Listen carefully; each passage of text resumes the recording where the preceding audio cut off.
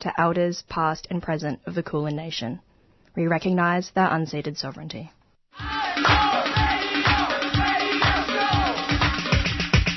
This is 3CR Breakfast. Oh, yeah. Alternative news, analysis and current affairs. Monday to Friday, 7am till 8:30am. Only double. Clap your hands.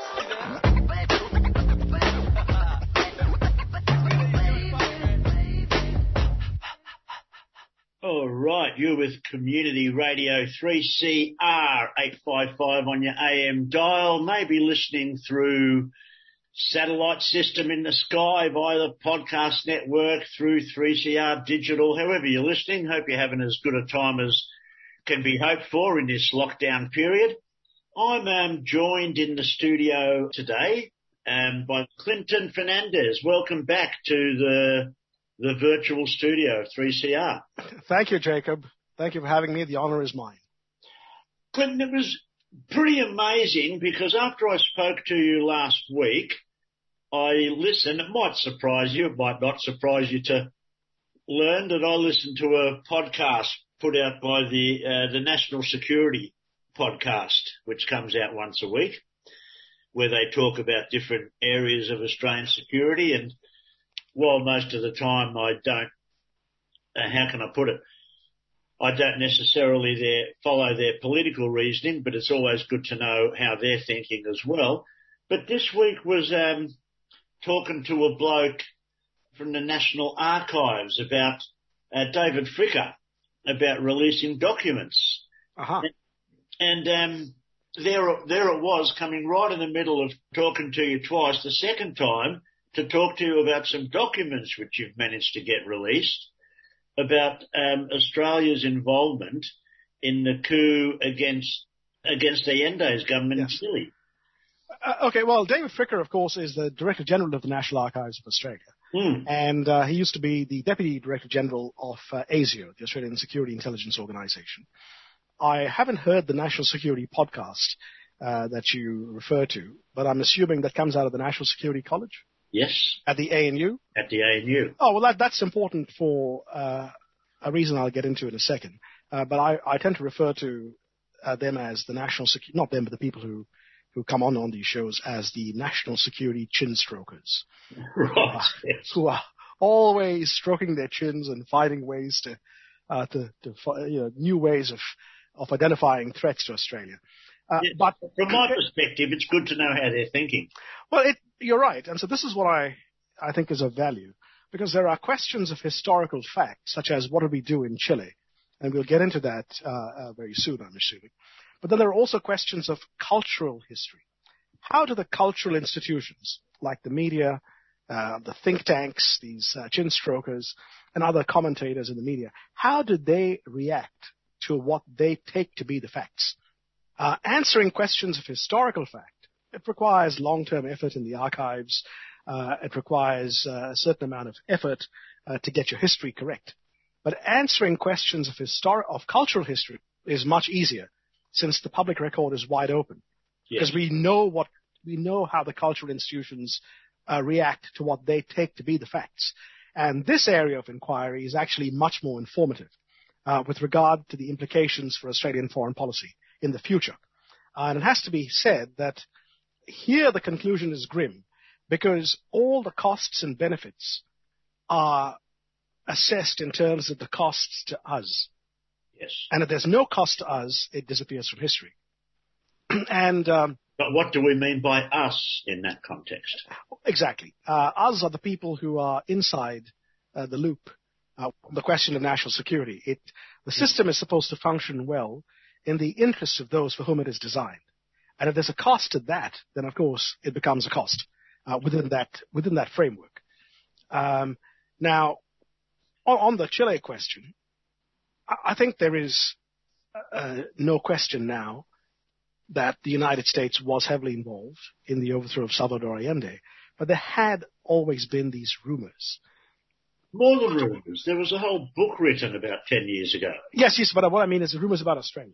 Oh, rumors. About our role. Yeah. The groundbreaking work was done by Brian Toohey and Bill Pinwell in 1989 in a book called Oyster. And what they had was a version of the Hope Royal Commission's reports, which fell off the back of a truck, highly classified, and that allowed them to write a history of ASIS, the Australian Secret Intelligence Service. But it was an unofficial history, and these relied on the Hope Royal Commission's assessment as to what was going on.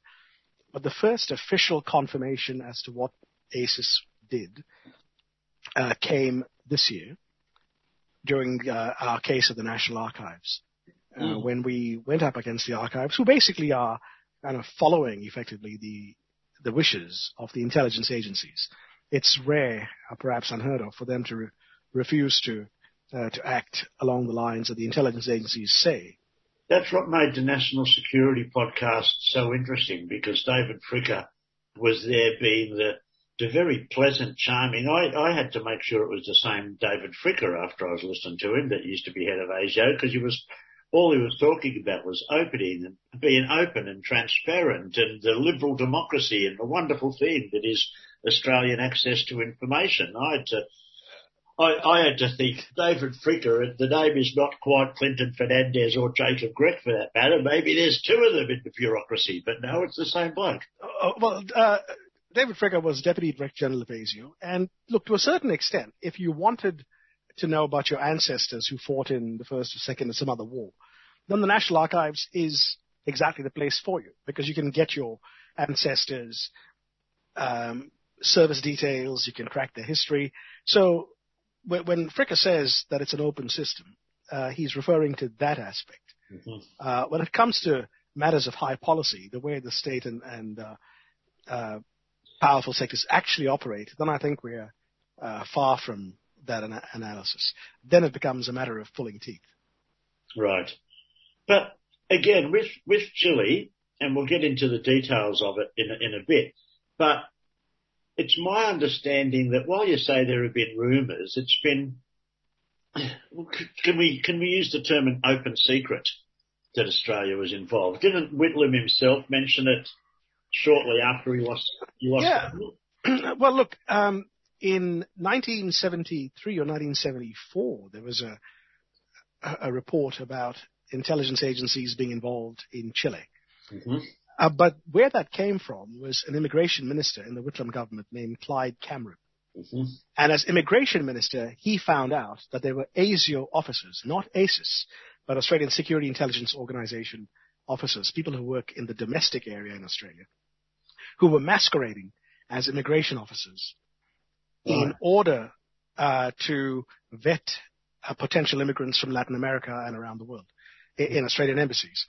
And Clyde Cameron protested to Whitlam about that. He thought it was inappropriate to be collecting intelligence on potential immigrants and on immigrants in a manner that could not be collected on people who were not immigrants, who were born in Australia. Yeah. And so that's when the first hints began coming out that there was some kind of an intelligence presence in our embassies overseas, specifically in Latin America. Now, in 1977, Malcolm Fraser disclosed in Parliament the existence of an organization called ASIS. When Gough Whitlam had been opposition leader until the December 1972 election, he had not been told of the existence of ASIS. Mm-hmm. But he became aware of it when he became Prime Minister.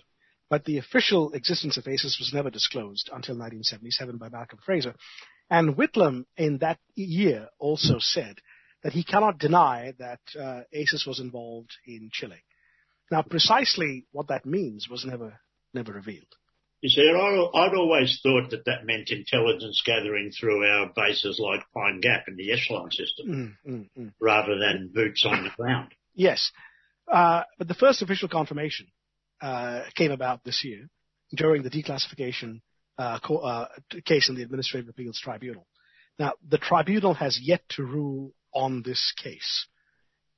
And so neither you nor I want to be in contempt of the tribunal by judging or by speculating about how they may or may not rule.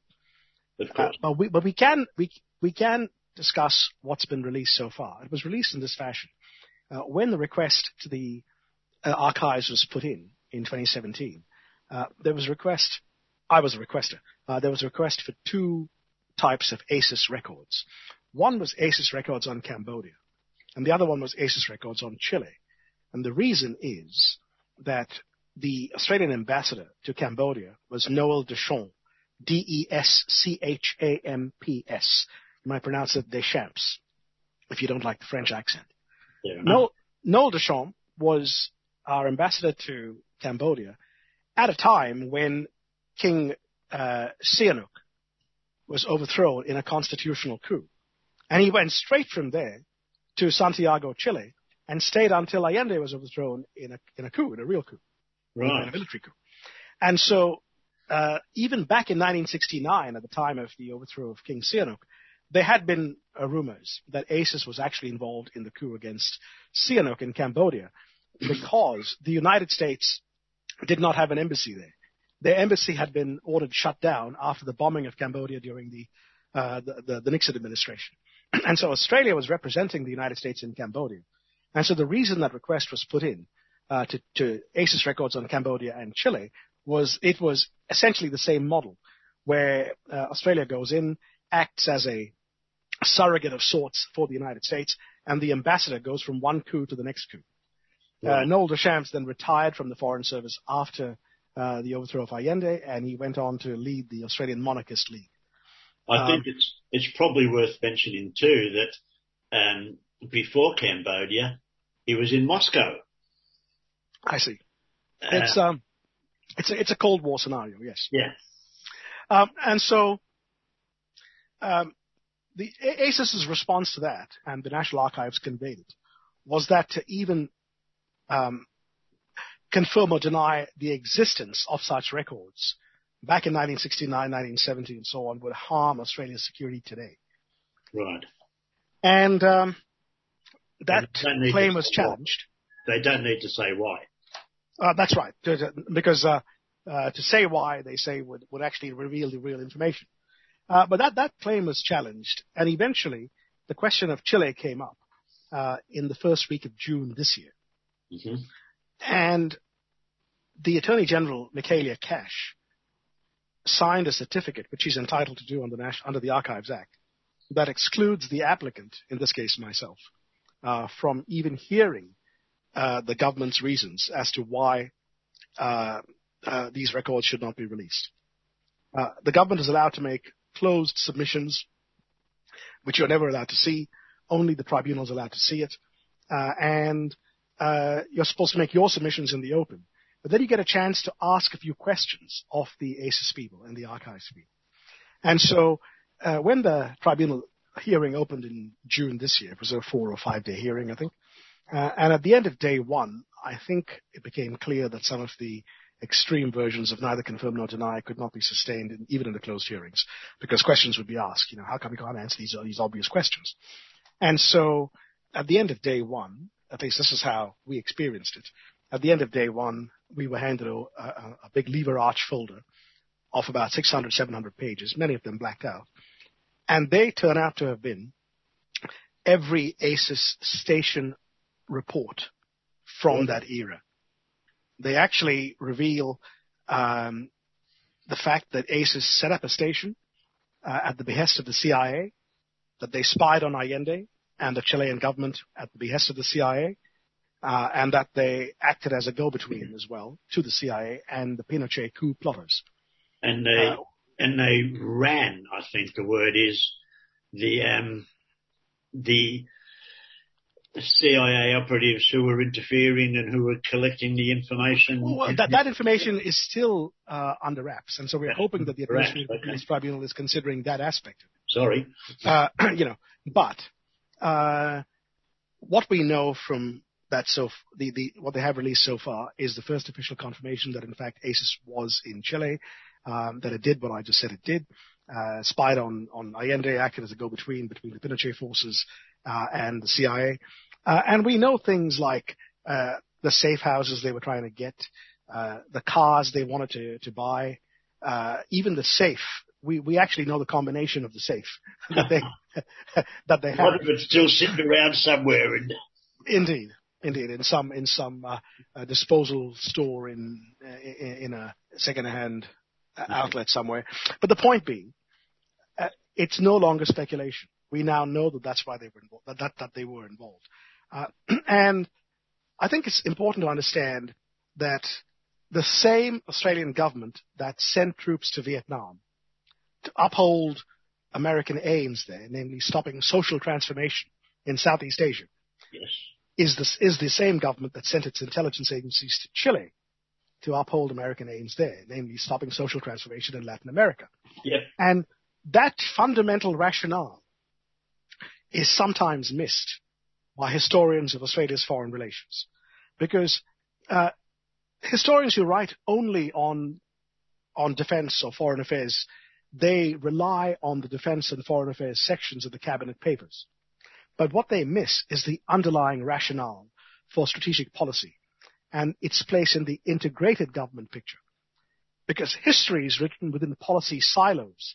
Yes, they can criticize this or that government error or blunder, but they can't provide an overarching explanatory framework within which all these individual policies are actually quite rational. So it may look odd that we are so far away in Chile, and it may look odd that we're sending troops to Vietnam, but actually it's the same Australian government that's doing it. And so it's doing for the same objectives. The objectives are to uphold what we might call the rules-based international order, because that rules-based international order is a euphemism for a US-led imperial system. But you can't say empire. That's taboo. No, I mean, the way I put it is they make the rules and the rest of us follow the orders. Well, the phrase rules-based international order is repeated ad infinitum by the commentariat and the national security chinstrokers. But it's never explained what that is. And I think it's been it's been a fairly recent introduction, this rules-based order three-word phrase. I mean, yes, basically it's around the time of the Rudd government and the global financial crisis, around the 2008 period. Yeah, but it's a new three-word phrase, but it's the same old neo-imperialism that's always been. Well, okay, so here I want to explain what I mean by a US-led imperial system. Oh. Okay. If you're from the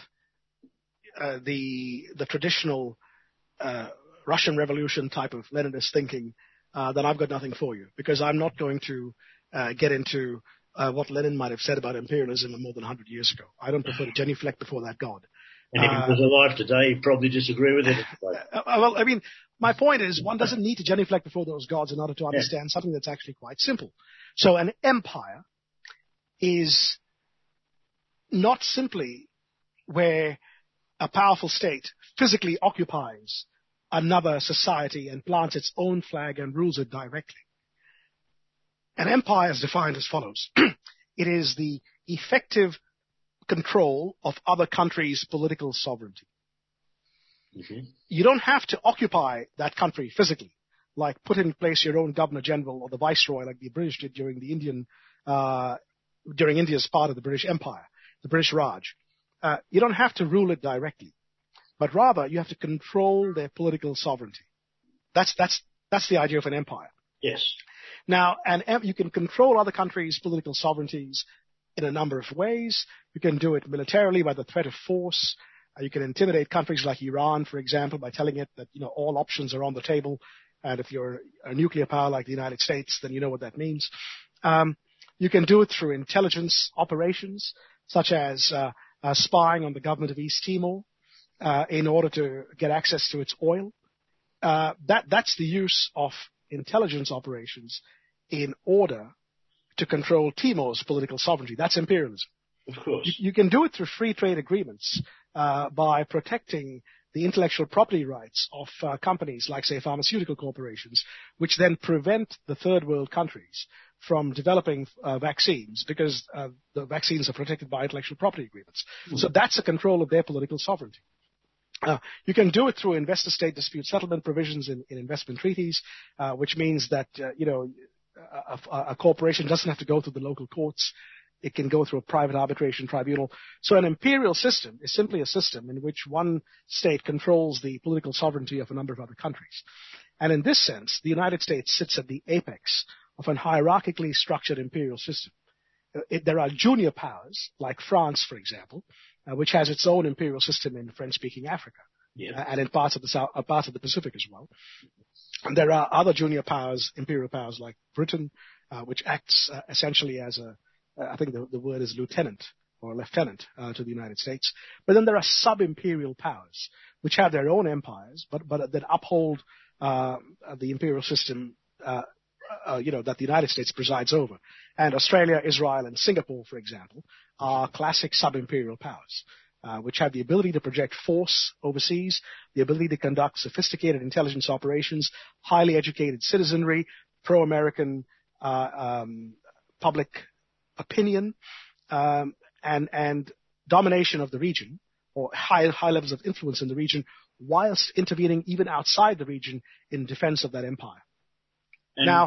And we're seeing that too with the sub-imperial powers also grouped together underneath the apex, like we're seeing, for example, with the Quad at the moment. Well, exactly. And so what you've got then is the sending of ACES officers to Chile to help the CIA overthrow Allende is not some boutique matter or some esoteric aspect.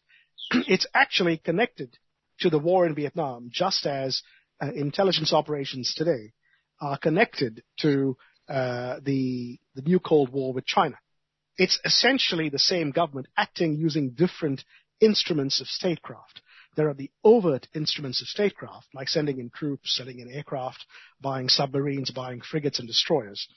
But then there are the covert instruments of statecraft, like intelligence operations, espionage, electronic surveillance, things like that.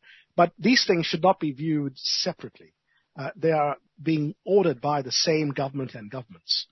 And I've got to put in at this point and skip us along a bit that all listeners, and a shameless plug for you, Clinton, all listeners should please get your hands on a copy of Island Off the Coast of Asia, where Clinton outlines in chapter and verse the triggers behind a lot of Australian foreign policy in the 20th century. Thanks. Yeah. And then has gone on to write in, was it Arena magazine last month? Yes, I wrote an article called The Rules-Based Order. And the idea is to basically point out that the rules-based order is a euphemism for empire. Yeah, of course. Now let's get back to the Chile papers. Okay. One thing that surprised me about it was Gough Whitlam saying that when he wanted to close the operation, shut the operation down, he was worried that America was going to see this as an insult, and that he wanted to assure them that he wasn't anti-American and all this kind of paper. That's not really the image that we have of Gough. No. Okay. So, in what he said publicly, Mr. Whitlam presented it as something that he found out about when he became prime minister, which is true. He found out about it because Billy McMahon, as prime minister before him, had agreed to the ACES operation. But then Whitlam then engaged in an elaborate exercise in opinion management.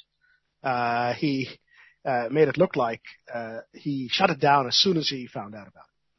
Mm-hmm. But in fact, the reality is he put support for U.S. great power objectives above solidarity with a fellow social democrat like Salvador Allende. And it was only because of a lot of pressure inside the cabinet from people like Clyde Cameron and a few other people who realized what was going on. Whitlam realized this thing could not be sustained for any great period. It would leak. And so he ordered it shut down. And one of the things that was happening at the time was that he'd ordered a Royal Commission into the use of Australia's intelligence agencies, like the Hope Royal Commission. Yeah. And so he was able to use those things to kind of keep the lid on this information leaking out. But yes, his number one priority was to ensure that the United States would not be upset. And is that, well, we can only conjecture. Who knows what Gough was thinking, and who knows what Gough was thinking when he accepted his dismissal, for that matter. But is that because, I can only conjecture that's because that he didn't want to upset the Americans, because he saw that what they were doing with Allende, they could just as easily do as him. You're really, once again, what you're saying is not implausible. Of course. No, it's not. I'm serious. It's not implausible at all. Yeah. But the question that I have is, I would need more evidence to come down decisively on that. But what is important is the other thing that you're alluding to. Namely, how does the commentariat react to what they perceive to be the facts? And here, the commentariat has reacted by doing everything it can to say the United States had no involvement in the dismissal of Gough Whitlam. Now, I think given the number of insistences that is true and should not be questioned, I think we are in the presence of yet another taboo. Yeah. But the question of Chile, if you don't mind, I think we should go into what it is even the Nixon administration was trying to achieve. In the few minutes we have left. Yes, sir. I mean, what Salvador Allende was trying to do was nationalize in a very incremental manner, in a slow manner, the copper and the telecommunications industries, because the wealth of Chile was in copper and in mining, and they were owned by foreign companies. For example, Kennecott and Anaconda were the two American companies that owned Chile's copper industry. Now, Nixon didn't care that much about copper. Yes, of course, he was upset about it. But he had an imperial sense that if this sort of thing goes on, then it'll give confidence to a number of other countries to do, and we can't have that. Yeah. So it's in order to preserve that system, namely a U.S.-led imperial system, that Allende was overthrown and Pinochet was brought in, and that's the core point. Rather than copper in and of itself, it was about the maintenance of empire. Exactly. I think it's important to not be too fixated on economics, dollars and cents. Just as you don't get the point of why you even have the Iraq War if you just focus on the costs of the war, and how much it's cost. No, the aim is to establish a power base in the Middle East there, and the costs don't matter because they are shared across the society as a whole. Yeah, yeah. And so I think that the case of Chile and even Australia's role in that is in a similar vein. Okay. Now, we've only got a minute or two left, Clinton, but a couple of things I wanted to mention. Back when Australian Federal Police raided the ABC and Smethurst, Murdoch journalists' undies drawer, I remember an article appeared in the New York Times saying that Australia had one of the most repressive or outrageous, I can't remember the exact word they used, secrecy regimes. We're the most secretive democracy in the world, yeah. The most secretive democracy in the world. Can you see any change to that coming up? That requires public organization and pressure. But there's a reason for that, It's not just some odd feature about Australia. This is what it means to be a sub-imperial power. You don't want to have Parliament or other aspects that represent the public to be involved in the decision-making. In that sense, it's like a local council being told by the chief of police of the state government, we're doing an operation in your area, nobody else is to know. Exactly. Okay, on that, we're going to have to leave it now, Clinton. Thank you for the opportunity, Jacob. That's the half hour that's been allotted to me that they still can allot to you in the voices like ours in this most secretive democracy in the world, and we ought to be thankful for it, I guess. You've been listening to Community Radio 3CR 855. I've been Jacob Grech, as always. Clinton's been Clinton Fernandez, and I see that you've also, one of the media articles I read said that you'd put in freedom of information for documents on Indonesia as well. Oh yes, but it's a kind of a normal research project that I'm involved in. So it's an ongoing thing. It's an ongoing thing. Okay, we'll both leave you with that ongoing thing and we'll talk to you again soon. Thanks, brother. Thank you. Bye. You're with 3CR Radio this morning on 855 AM. Or maybe you're listening on the web somewhere at 3cr.org.au or on digital radio at 3CR Digital. Stay with us. 5 million people amidst the war zone are creating a new society based on principles that are dear to the hearts of many radicals in Australia. Welcome to AANES, the Autonomous Administration of North and East Syria, formerly known as Rojava. Thursday midday to 1 p.m, join me, Joseph Toscano, for a 10-part series of conversations with members of a civil diplomacy centre in the city of Qonzmislou.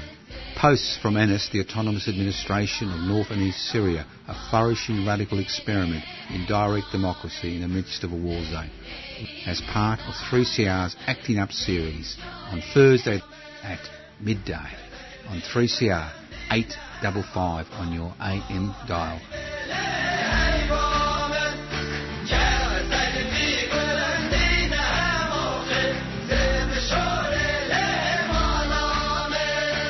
You're listening to 3CR, and we are joined by Scott, who's a campaigner with the Bob Brown Foundation, working to campaign against a tailings dam that's being proposed for the Tarkine region in Tasmania. Thanks for joining us, Scott. Good morning. Good morning. How are you today? Good. It's very wet down here, so I'm pleased to be indoors. Well, the rainforest in Tasmania can be beautiful in the wet. I'm a Tasmanian myself, born and raised in Hobart, so I've had a little bit of time in the forest, and it's really wonderful. Sometimes in the rain, isn't it? Look, it is. It's sometimes at its best in the rain, provided you're dry and warm, and you can go out and experience it. But, it's truly a beautiful place. And so maybe you could start by, for any of our listeners who don't know what or where the Tarkine is, giving us an idea of that. Well, look, the Tarkine's an area in northwest Tasmania. It makes up around 500,000 hectares of area that has been verified as having both national heritage and world heritage values.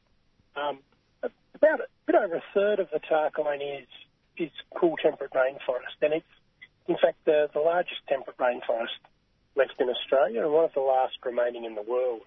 And so it's incredibly important for that aspect, but also has huge areas of heathland and button grass moving out towards the coastal terrain where we have significant areas of Aboriginal heritage. And in fact, what the Australian Heritage Council suggests is the largest concentrations of Aboriginal heritage sites in the country. And so it has a whole range of values and is home to over 60 rare, threatened and endangered species. A really important place, especially for the Aboriginal cultural heritage as well, as you say. And so what's proposed for this area? Well, look, unfortunately we've been under a whole range of threats for a long period.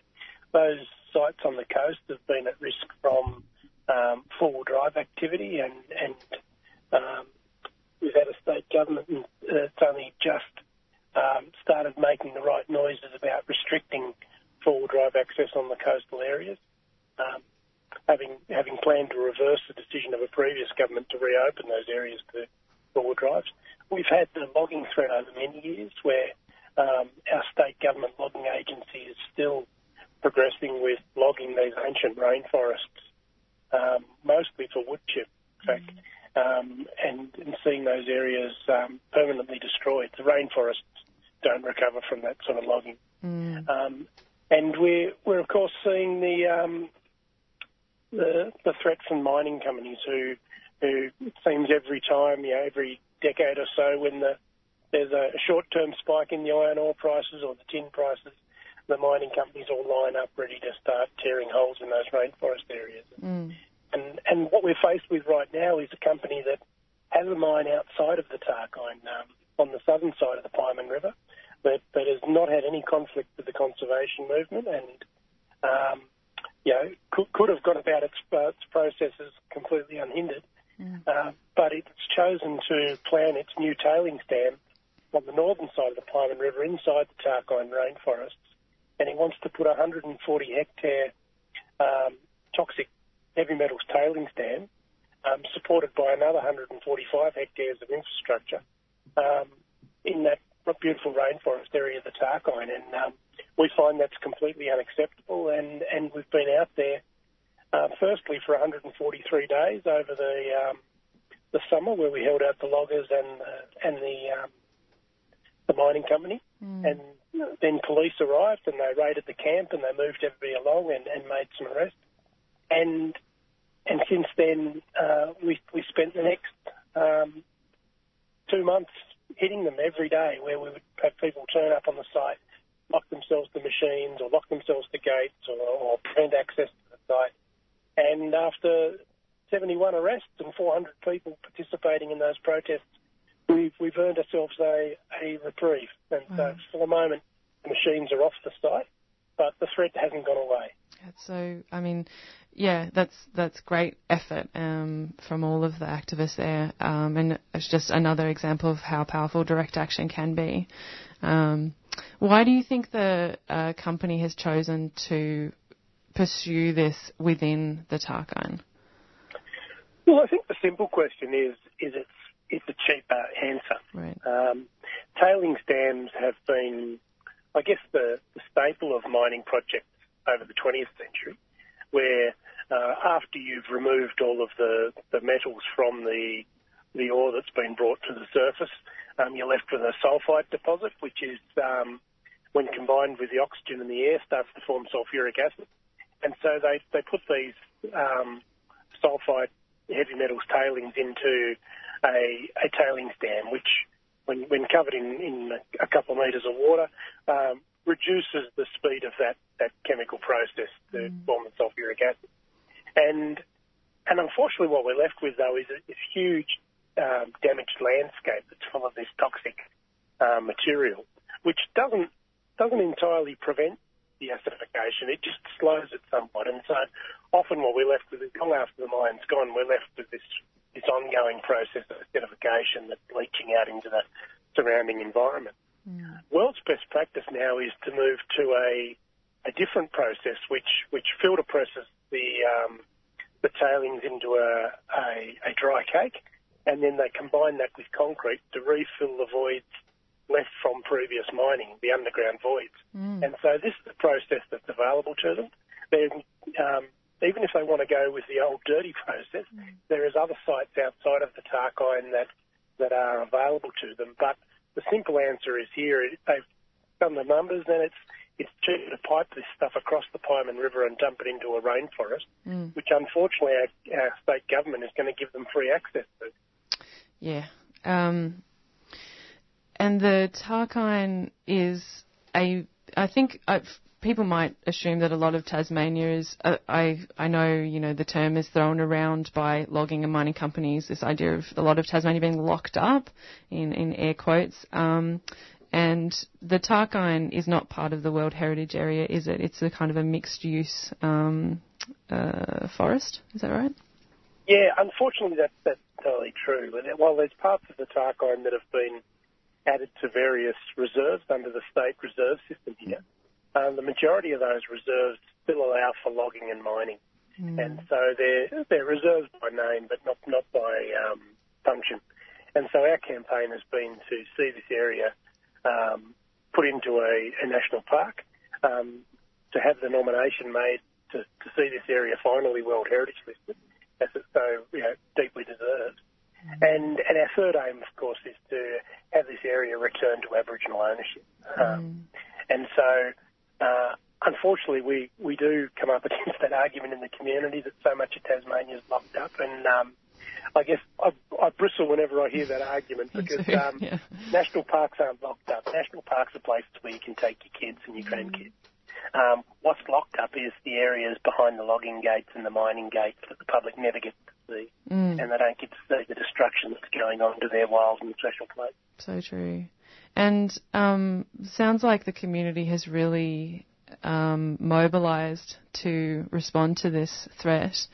Now that there's a bit of a reprieve, what kind of things are you planning next, and how might people be able to get involved? Well, look, right now we've got people camped in the middle of the area that would be the tailings dam. Right.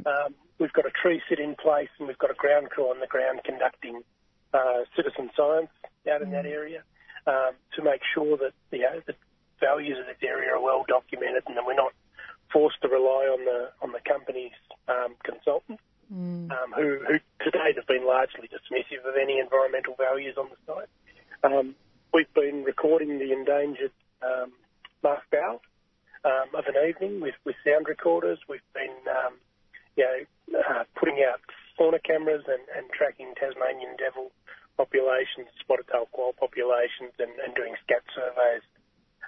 And this weekend we've got a large event where we're inviting the public to join us and walk back into those rainforests. We've now seen the machines leave, and we're calling that event the Reclaim the Rainforest nice. walk. And so we're hoping to get a large number of people from the public to come along and take part in taking back those rainforests that the company had tried to take from us. That's great. And that's on Sunday, is that right? That's right, yeah. That all sounds really good. We'll let you go in a minute, Scott, but I'm just wondering if you had anything else that you might be able to add to the points that you made about Aboriginal ownership and the cultural heritage values of the site. If there's anything you can say about your work with the Tasmanian Aboriginal community on this issue. Yeah, look, our partnership with the Tasmanian Aboriginal community, particularly through the Tasmanian Aboriginal Centre and the Tasmanian Aboriginal Land Council, has been a really important part of our campaign.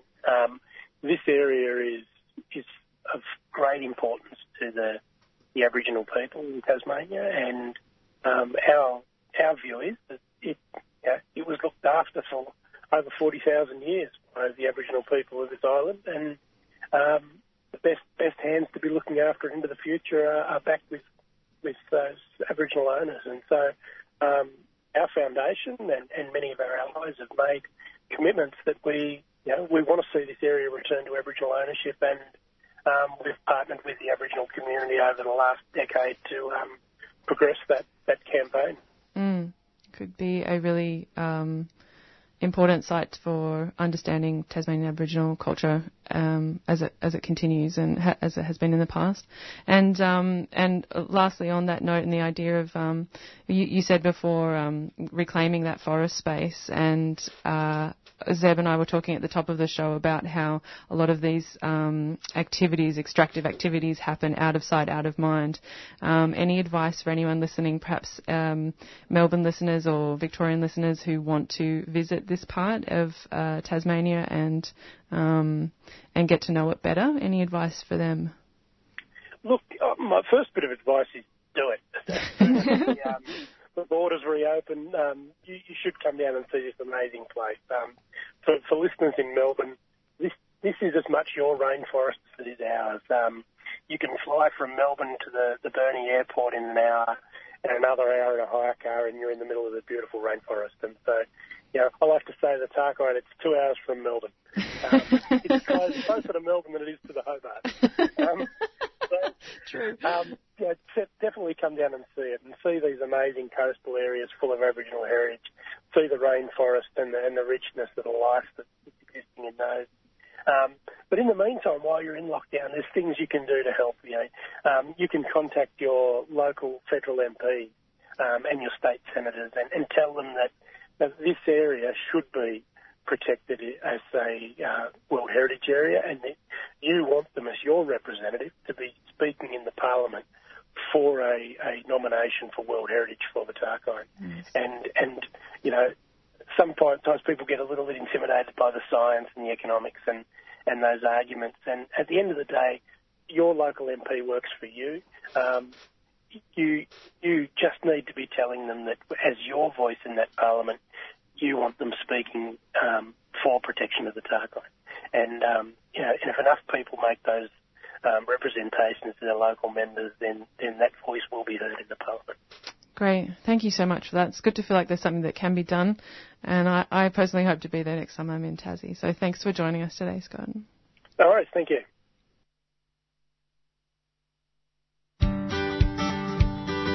Earth Greetings have been making sustainable beautiful since 2003.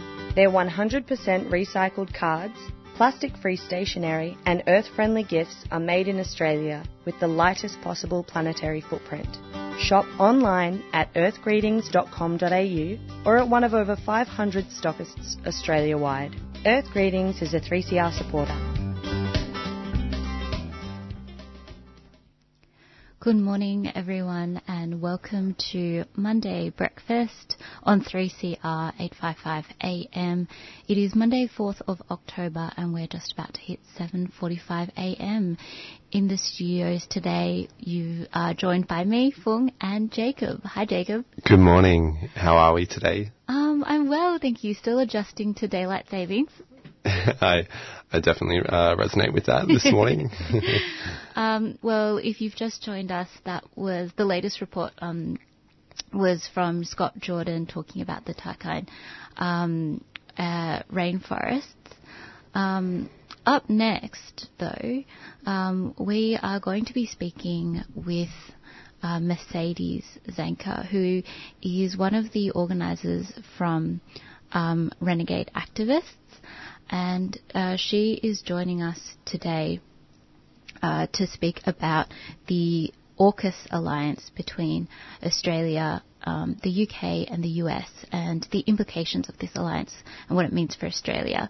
There is an upcoming panel event organised by Renegade Activists that's going to take place this Thursday, the 7th of October at 7 p.m. Welcome to Monday Breakfast, Mercedes.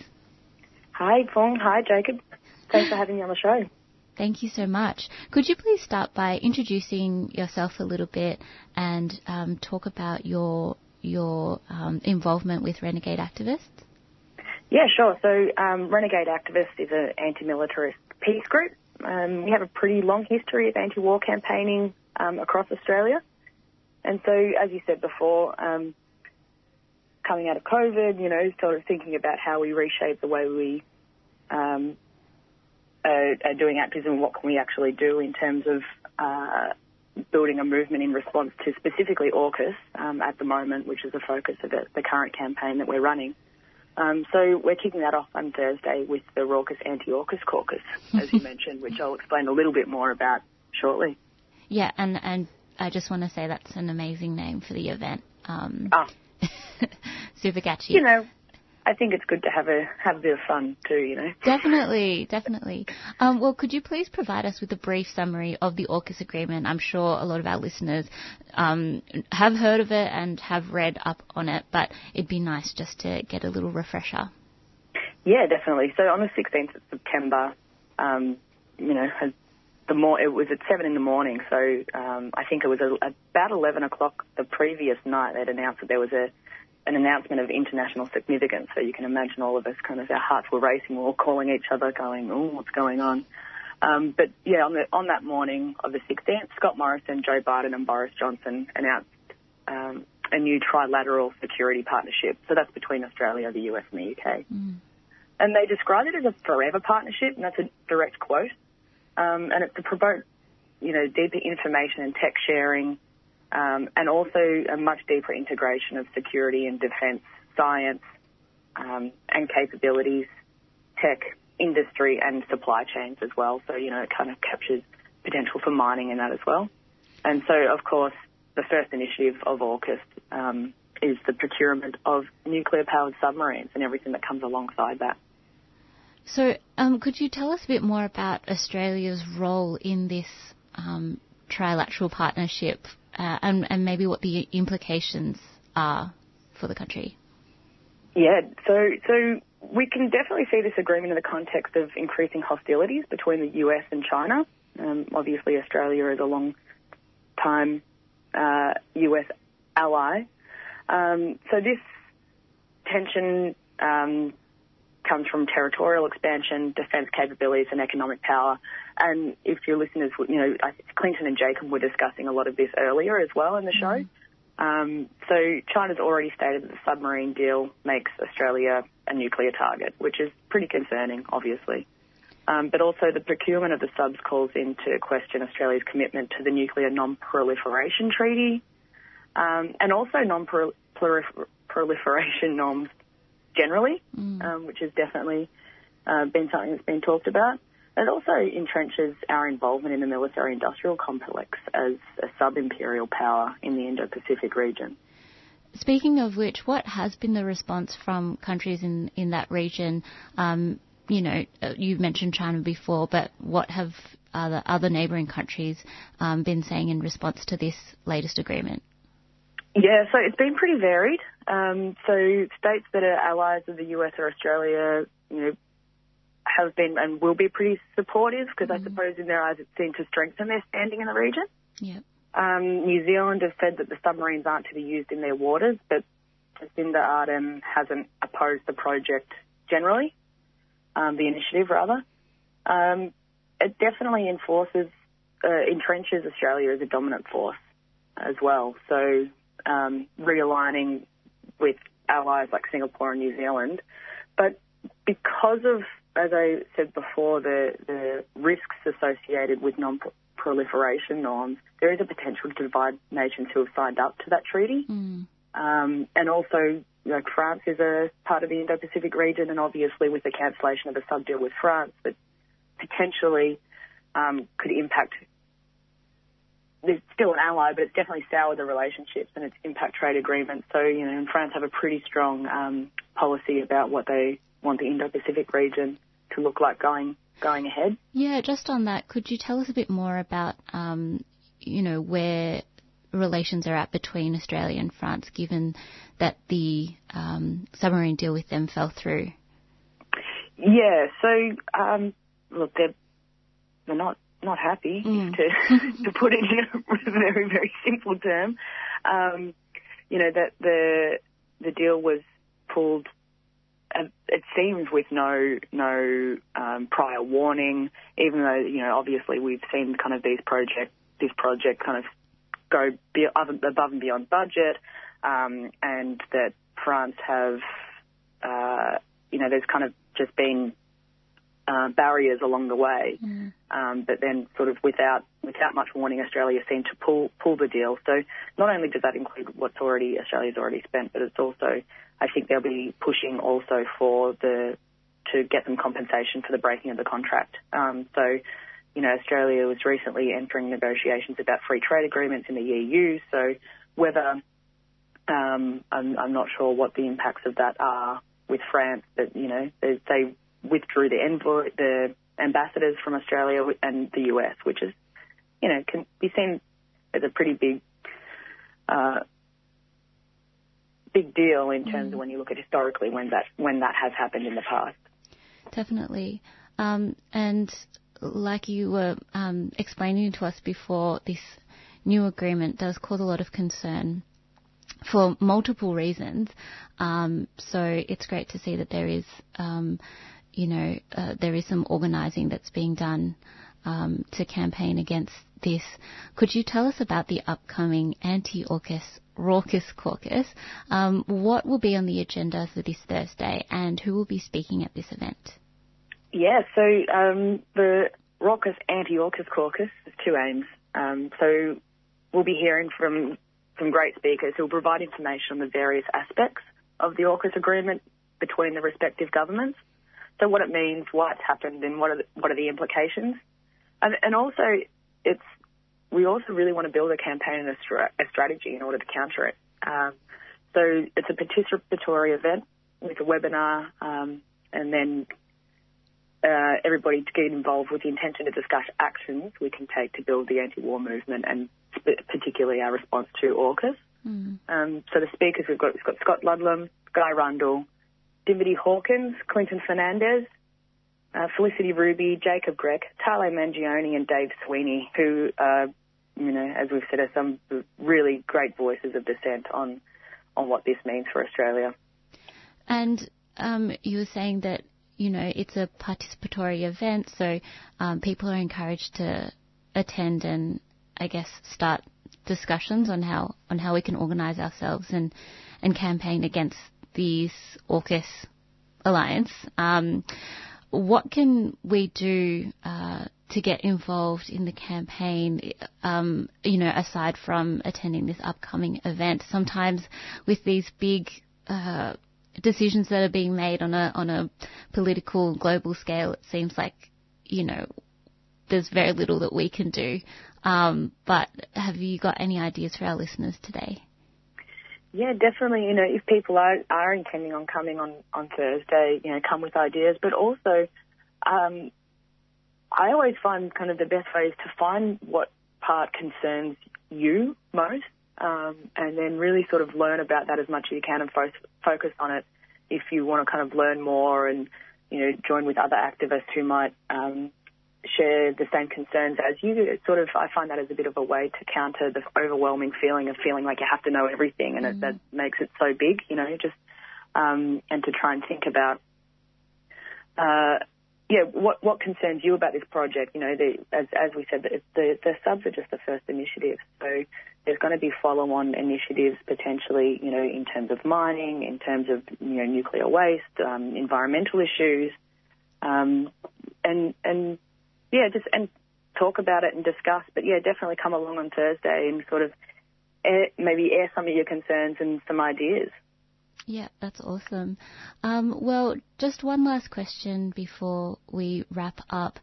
You've given us a really great, introduction to the AUKUS agreement and what the implications are for Australia. Is there anything else that you wanted our listeners to know with regards to this latest pact? Well, probably not in particular, but definitely, you know, there's a lot to know, and as at the moment there's a real lack of transparency around it, which makes it kind of difficult in order to actually understand or be able to see what it is and what it means. But we definitely have, you know, check out Renegade Activist socials because we'll be putting articles up. We've also got our website at renegadeactivist.org that has some more information on there as well, and you know, some of our great speakers have been putting articles out. So Clinton Fernandez in particular has some articles out. And, yeah, just get to doing some reading at the moment, you know, and to try and, you know, see if we can figure out what it means. Yeah, that sounds like a great way to get started and get involved. Like you said, looks like it's not just going to be about the nuclear submarines, but so much more. The scope is... Well, we don't actually know yet what it's going to cover. Like you said, there's a lack of transparency, and the fact that it's been quoted as being a forever pact or forever alliance is says a lot. Yeah, absolutely. Well, thank you so much, Mercedes, for joining us, and we'll put a link to the website in our show notes later this morning. But thanks again.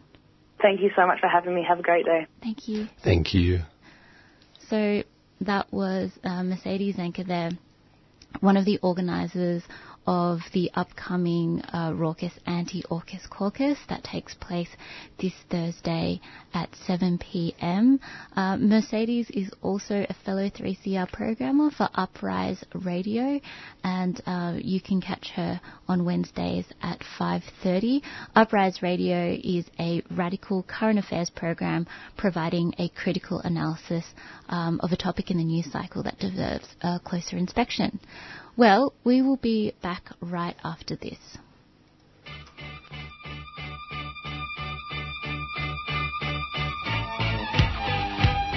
Australia has joined together with their imperial mates from the US and the UK, forming a new military partnership, AUKUS. The Raucous Anti-AUKUS Caucus is bringing together activists from across the country to launch a fight back, and we need you to join us.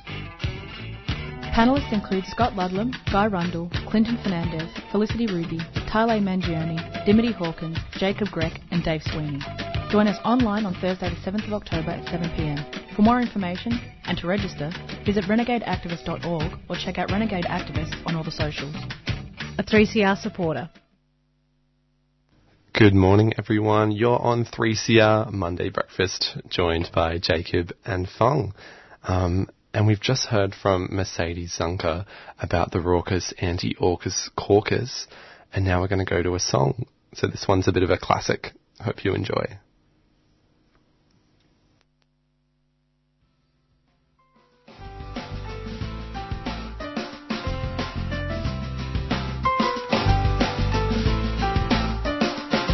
He left a card, a bar of soap and a scrubbing brush next to a note that said use this down to your bones.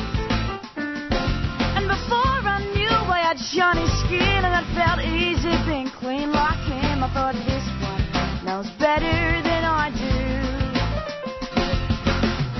A triangle trying to squeeze through a circle.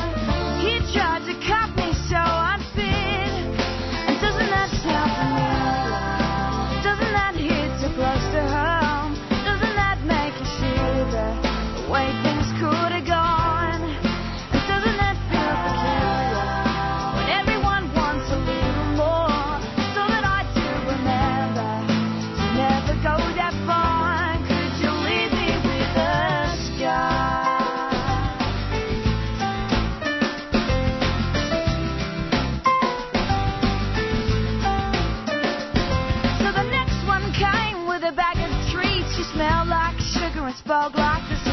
told me don't trust them, trust me.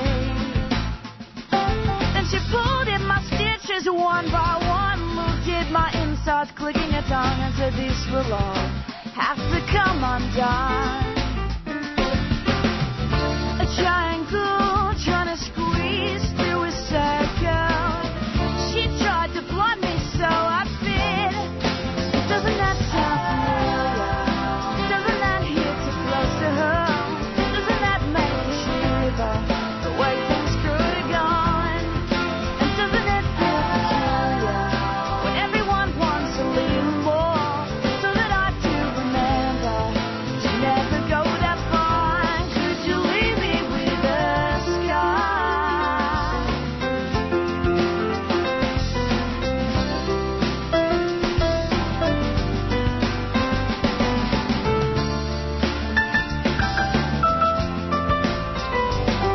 I realized just in time, although my old self was hard to find, you can bathe me in your finest wine, but I'll never give you mine. 'Cause I'm a little bit tired of fearing that I'll be the bad fruit nobody buys. Tell me, did you think we'd all dream the same? And doesn't that sound familiar? Doesn't that hit too close to home? Doesn't that make you shiver? The way things could have gone. And doesn't it feel peculiar when everyone wants a little more? So that I do remember to never go that far. Could you leave me with a scar? Could you leave me with a scar?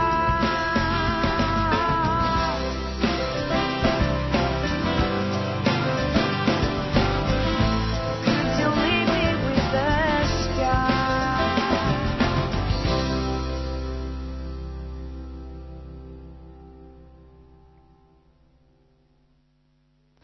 That was Scar by Missy Higgins, bringing you into your Monday morning. Welcome everyone who's just joined us. The time is 8:02 and you're on 3CR. So up next we're going to be chatting about a new report that was just released by Comms Declare and Clean Creatives called the F-List, and it details 90 advertising, marketing and PR agencies that have hampered efforts to cut greenhouse gas emissions. And it details ways that they have influenced climate policy. And this comes at a crucial time when our government is, as we know, stagnating on a lot of things climate, with the Prime Minister, Scott Morrison, unsure if he will attend the UN Glasgow Summit in November. So joining us now is Belinda Noble, who is the CEO of Comms Declare, and Duncan Measle, who is the Director of Clean Creatives. Welcome to you both. So this report, the F-List, it details 90 advertising, marketing and PR agencies that are hampering efforts to cut greenhouse gas emissions. And it singles out 90. Can you tell us about who were some of the main culprits? Yeah, well, it's interesting because what we discovered was that a lot of ad agencies are actually controlled by just a handful of multinational corporations. And those are ones that, most people would never have heard of. WPP, Omnicom, Publicis and Interpublic are a few of them. So when we went up the chain and saw who owned who, we found that WPP has the most agencies in Australia, and dozens, and 8 of those have fossil fuel clients. However, WPP, the holding company, has promised to cut its carbon emissions to zero by 2025, which is just in 4 years. So that's pretty amazing when you consider that they have all these fossil fuel clients. Right, so WPP is an advertising agency, right? And they've promised to cut their emissions, but they're actually supporting fossil fuel companies. Yeah, and the emissions of their fossil fuel clients are, many hundreds of times larger than their own emissions as an ad company. So their goal, their target is quite meaningless and obviously greenwashing. You can't just pretend that your clients aren't part of your emissions. In Australia, we found it's actually the gas industry that employs the most agencies. especially lobbyist or public affairs companies that handle reputational issues as well as ad agencies. So Santos, which is the big gas producer, one of the biggest gas producers, has at least 6 agencies that we could find. And the lobby group for the petroleum industry called APPEA, or the Australian Petroleum Production Exploration Association, has 5 agencies, and Ampol also has 5.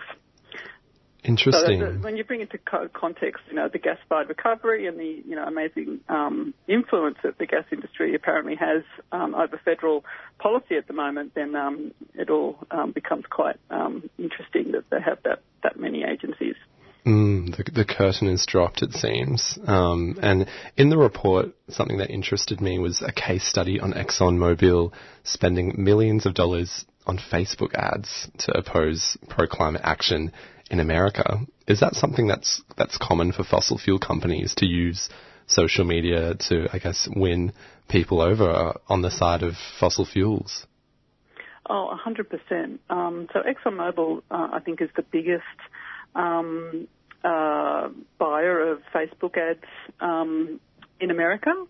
So their total ad spend would be in the millions of dollars. And thanks to the Facebook library, we now can track how many ads that they're doing. And what they do is they either through their own name or through other front groups, companies will fight against regulation. So, sometimes it's under their own name, sometimes it might be under a community-sounding name, and it's called astroturfing. And they'll talk about the sort of the social costs of the proposed laws. They'll talk about jobs, all those sorts of things that just sort of very subtly lobby against any law changes that would affect their operations. And what we found, or what Duncan found, was that the PR giant Edelman, which is the biggest PR company in the world, also had a role in managing that campaign by using a sort of a safe links URL. So, that just shows that the PR companies and the ad agencies are very much up to their necks in this kind of activity. Of course. And what are some of the risks of spreading all of this, I guess, pro-fossil fuel propaganda? Yeah, well, what we've seen, historically, obviously, is that the fossil fuel industry has, first manufactured climate denial, and now they're manufacturing climate delay. So, they very successfully fought actions to cut greenhouse gas emissions pretty much from the 70s onwards. They knew that their products were causing global warming, or a main cause of global warming, and yet they manufactured this kind of denial, predominantly in the States, but also in Australia, by questioning the science. Now what they're doing is saying, yes, we agree with the science. We believe global warming is a thing, but, we're going to reach net zero by 2050, so trust us not to do anything wrong. And a lot of these net zero promises are meaningless because they're also expanding coal and gas and oil at the same time. So they're just delaying action while protecting their profits. Absolutely, and I think that reflects a lot of what's going on in federal parliament, where Scott Morrison was a very outwardly supporter of coal. And I loved what you said in the media release about how Australia has lost 3 prime ministers because of climate policy. And I think right now they are trying to debate if net zero is going to be the ambition, and if so, when. So what do you think are some of, you touched on it a bit before, but what do you think are some of the other common misconceptions around this idea of net zero 2050? Yeah, I'm not a big fan of net zero by 2050. What we've seen is these net zero pledges being taken on face value, and it allows bad faith players to pretend that they're taking action while they're actually doing quite the opposite. So people need to look beyond these pledges to see what actions are actually being taken. The International Energy Agency said that there can be no new fossil fuel projects if they're to reach net zero by 2050, and yet Australia is planning a massive expansion of gas and new coal mines. So net zero as a pledge is completely meaningless if it doesn't include a commitment to at least half emissions by the end of this decade, and that means cuts of around 6% a year, and that's what we should be looking for. If Scott Morrison does say we want 2050 net zero, well, he can't be expanding coal and gas, and reductions of around 6% a year is what we need to be aiming for. 100%. I think that's a great message to take out of this, is that we can't be opening up new coal mines and new gas fields. We actually do need to be consistently and frequently cutting our emissions. And I think this report highlights a really stark picture, particularly around how lobbyists are influencing the government's climate policy, not only in Australia, but I'm sure in just about every other country in the world. Do you have any thoughts moving forwards about how we can combat the influence of lobbyists? Yeah, well, they've got the deepest pockets and the most cash. So, pretty much they outgun everyone on lobbying the coal and gas companies, as well as the resources industry more broadly. But look, I mean, things like caps on donations to political parties would be an awfully good start. Fossil fuel companies are the biggest donors to political parties, Liberal and Labor. Transparency at the federal level, so we can see how many meetings lobbyists are having with politicians and staffers, would be terrific. Some states do that, but the federal government doesn't, so we don't even know how many meetings they're having or who with. And also stronger rules to stop politicians moving straight from Parliament to lucrative fossil fuel jobs. We've seen that in a number of cases. It just stands to reason if you're a politician and you've got an option to approve a coal mine or something, and you know that if you're good to this company, you're in with a chance of getting a nice $250,000 job, at the end of your term of a parliament, that you're going to perhaps do what's right for the company, not the population. So I think that'd be another good thing to start. Absolutely. I couldn't agree more with you there, Belinda. Do you have any more final thoughts you want to share around the F-List report or just climate policy in general? Oh, thanks. Yeah, I guess it's just for consumers to be aware of what they're being sold and to look at it critically. A lot of the energy retailers, for example, people have quite good perceptions of them. AGL, as an example, people think AGL is a gas company. They have positive associations with AGL, but of course, 80% of AGL's business is actually coal. So we just need to look beyond the nice ads, beyond the greenwashing, and just see what these companies are actually doing in their day-to-day operations. Absolutely. Well, Belinda, it's been a pleasure having you on today. Thank you so much for sharing your insight into the F-List. Thanks so much for having us. Sorry about the technical issues. Not a problem. So if you liked hearing about the F-List, Comms Declare is also conducting a survey of people under 30 who work or study in communications, and that includes media as well. And if you complete the survey, you could win a $500 gift voucher. So you can head to www.commsdeclare.org for more on that. And you're on 3CR. We will be right back after this community service announcement.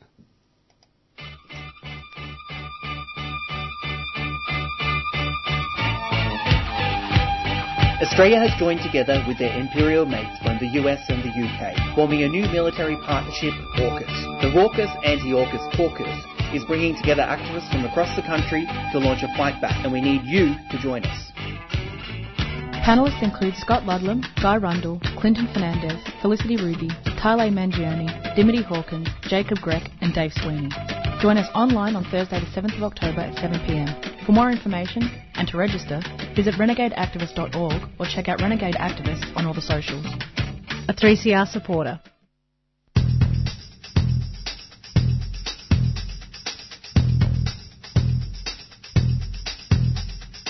Across Across Australia and around the world, we have seen reactionary right-wing mobilisations around anti-vaccine, anti-lockdown and anti-public health demands. In response to this, the Campaign Against Racism and Fascism have launched the campaign Pro-Vax, Pro-Union, Anti-Fascist to combat the far right and to fight for public health, safety and social solidarity. Go to www.carf.melbourne to join the fight for the safety of workers in the community and against the far right. A 3CR supporter.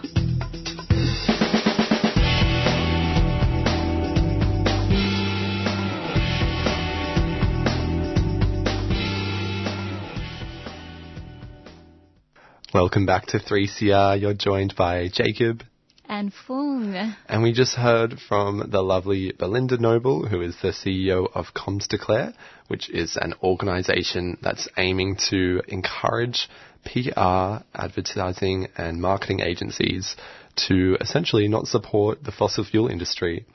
And they're also doing a lot of work around combating greenwashing and climate misinformation.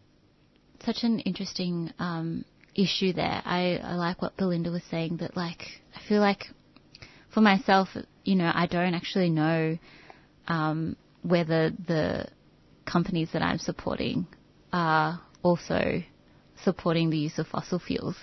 So it'll be good to do my own research in this. Yeah, it's certainly good to be aware of that sort of thing. And I think as well, even just having a look at your bank and your super and seeing what they're investing in is so important too, because there's so many little things that we can do that all add up to make a big difference. Definitely. Well, just looking to the news, thought we could finish off today's radio show with just a few headlines. Sure. So do you remember the earthquake that we had maybe a couple of weeks ago? Yes, I very much do. Yeah, I don't know if we talked about it, but it's been reported that buildings in Melbourne, particularly structures with masonry and reinforced concrete, may be vulnerable to significant damage, even with low seismic activity, according to scientists who assess the impacts of the tremor that we felt a couple of weeks ago. So I know, I think we were quite lucky in that there was no one was hurt after that earthquake, and there was some damage, but in comparison to what we've seen in other parts of the world, very little. So this report is interesting in that, a lot of the buildings in this city are can be significantly damaged even with small tremors. Wow. So do you think we should be sort of rethinking the way that we build our buildings now that we've just experienced the force of Mother Nature? Definitely. Yeah. I definitely think that. We don't really have that many earthquakes in this city, so for me personally, I haven't had to think about it at all. So now that it's at the forefront of everyone's minds, I think the way in which we, construct buildings, design them, will have to take into account from now on tremors. Wow. Yeah. This is new for Australia, I'm sure. Yeah, exactly. Wow. Sorry. Oh, no. I was just going to share another piece of news from the week. Which is that Gladys Berejiklian, as we know, has resigned as New South Wales Premier due to a state ICAC corruption investigation. Yes, and I think there are currently talks happening with regards to who is going to take over. Mm-hmm. Do you have any thoughts to share on who you would like to take the lead, take the reins in New South Wales? Not really.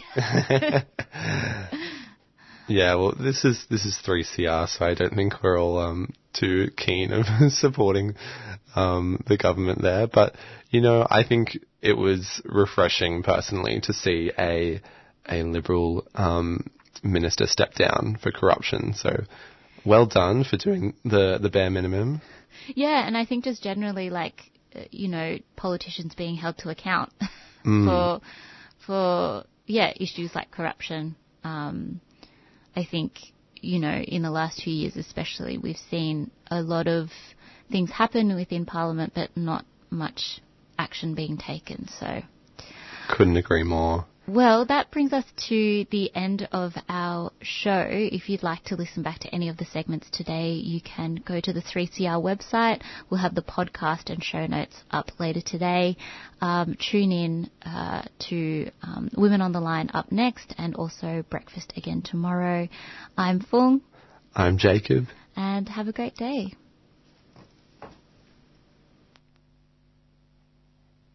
3CR Breakfast would like to thank the New International Bookshop, Melbourne's independent radical bookstore and venue, for their financial support of this program. You can find Nibs in the basement of Trades Hall in Victoria Street, Carlton. And while you're there, check out Radical Coffee, a worker-run cooperative cafe in the courtyard. Keep up to date with upcoming events at nibs.org.au.